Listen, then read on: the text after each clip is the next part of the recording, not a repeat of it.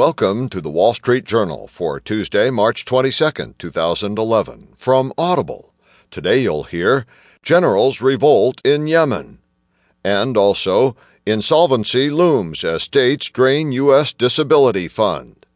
In market news, Dow reclaims 12,000. Today's Heard on the Street column, AT&T deal should boost Verizon. Plus today's editorial, in Health Journal by Melinda Beck, Case of the Daily Headache.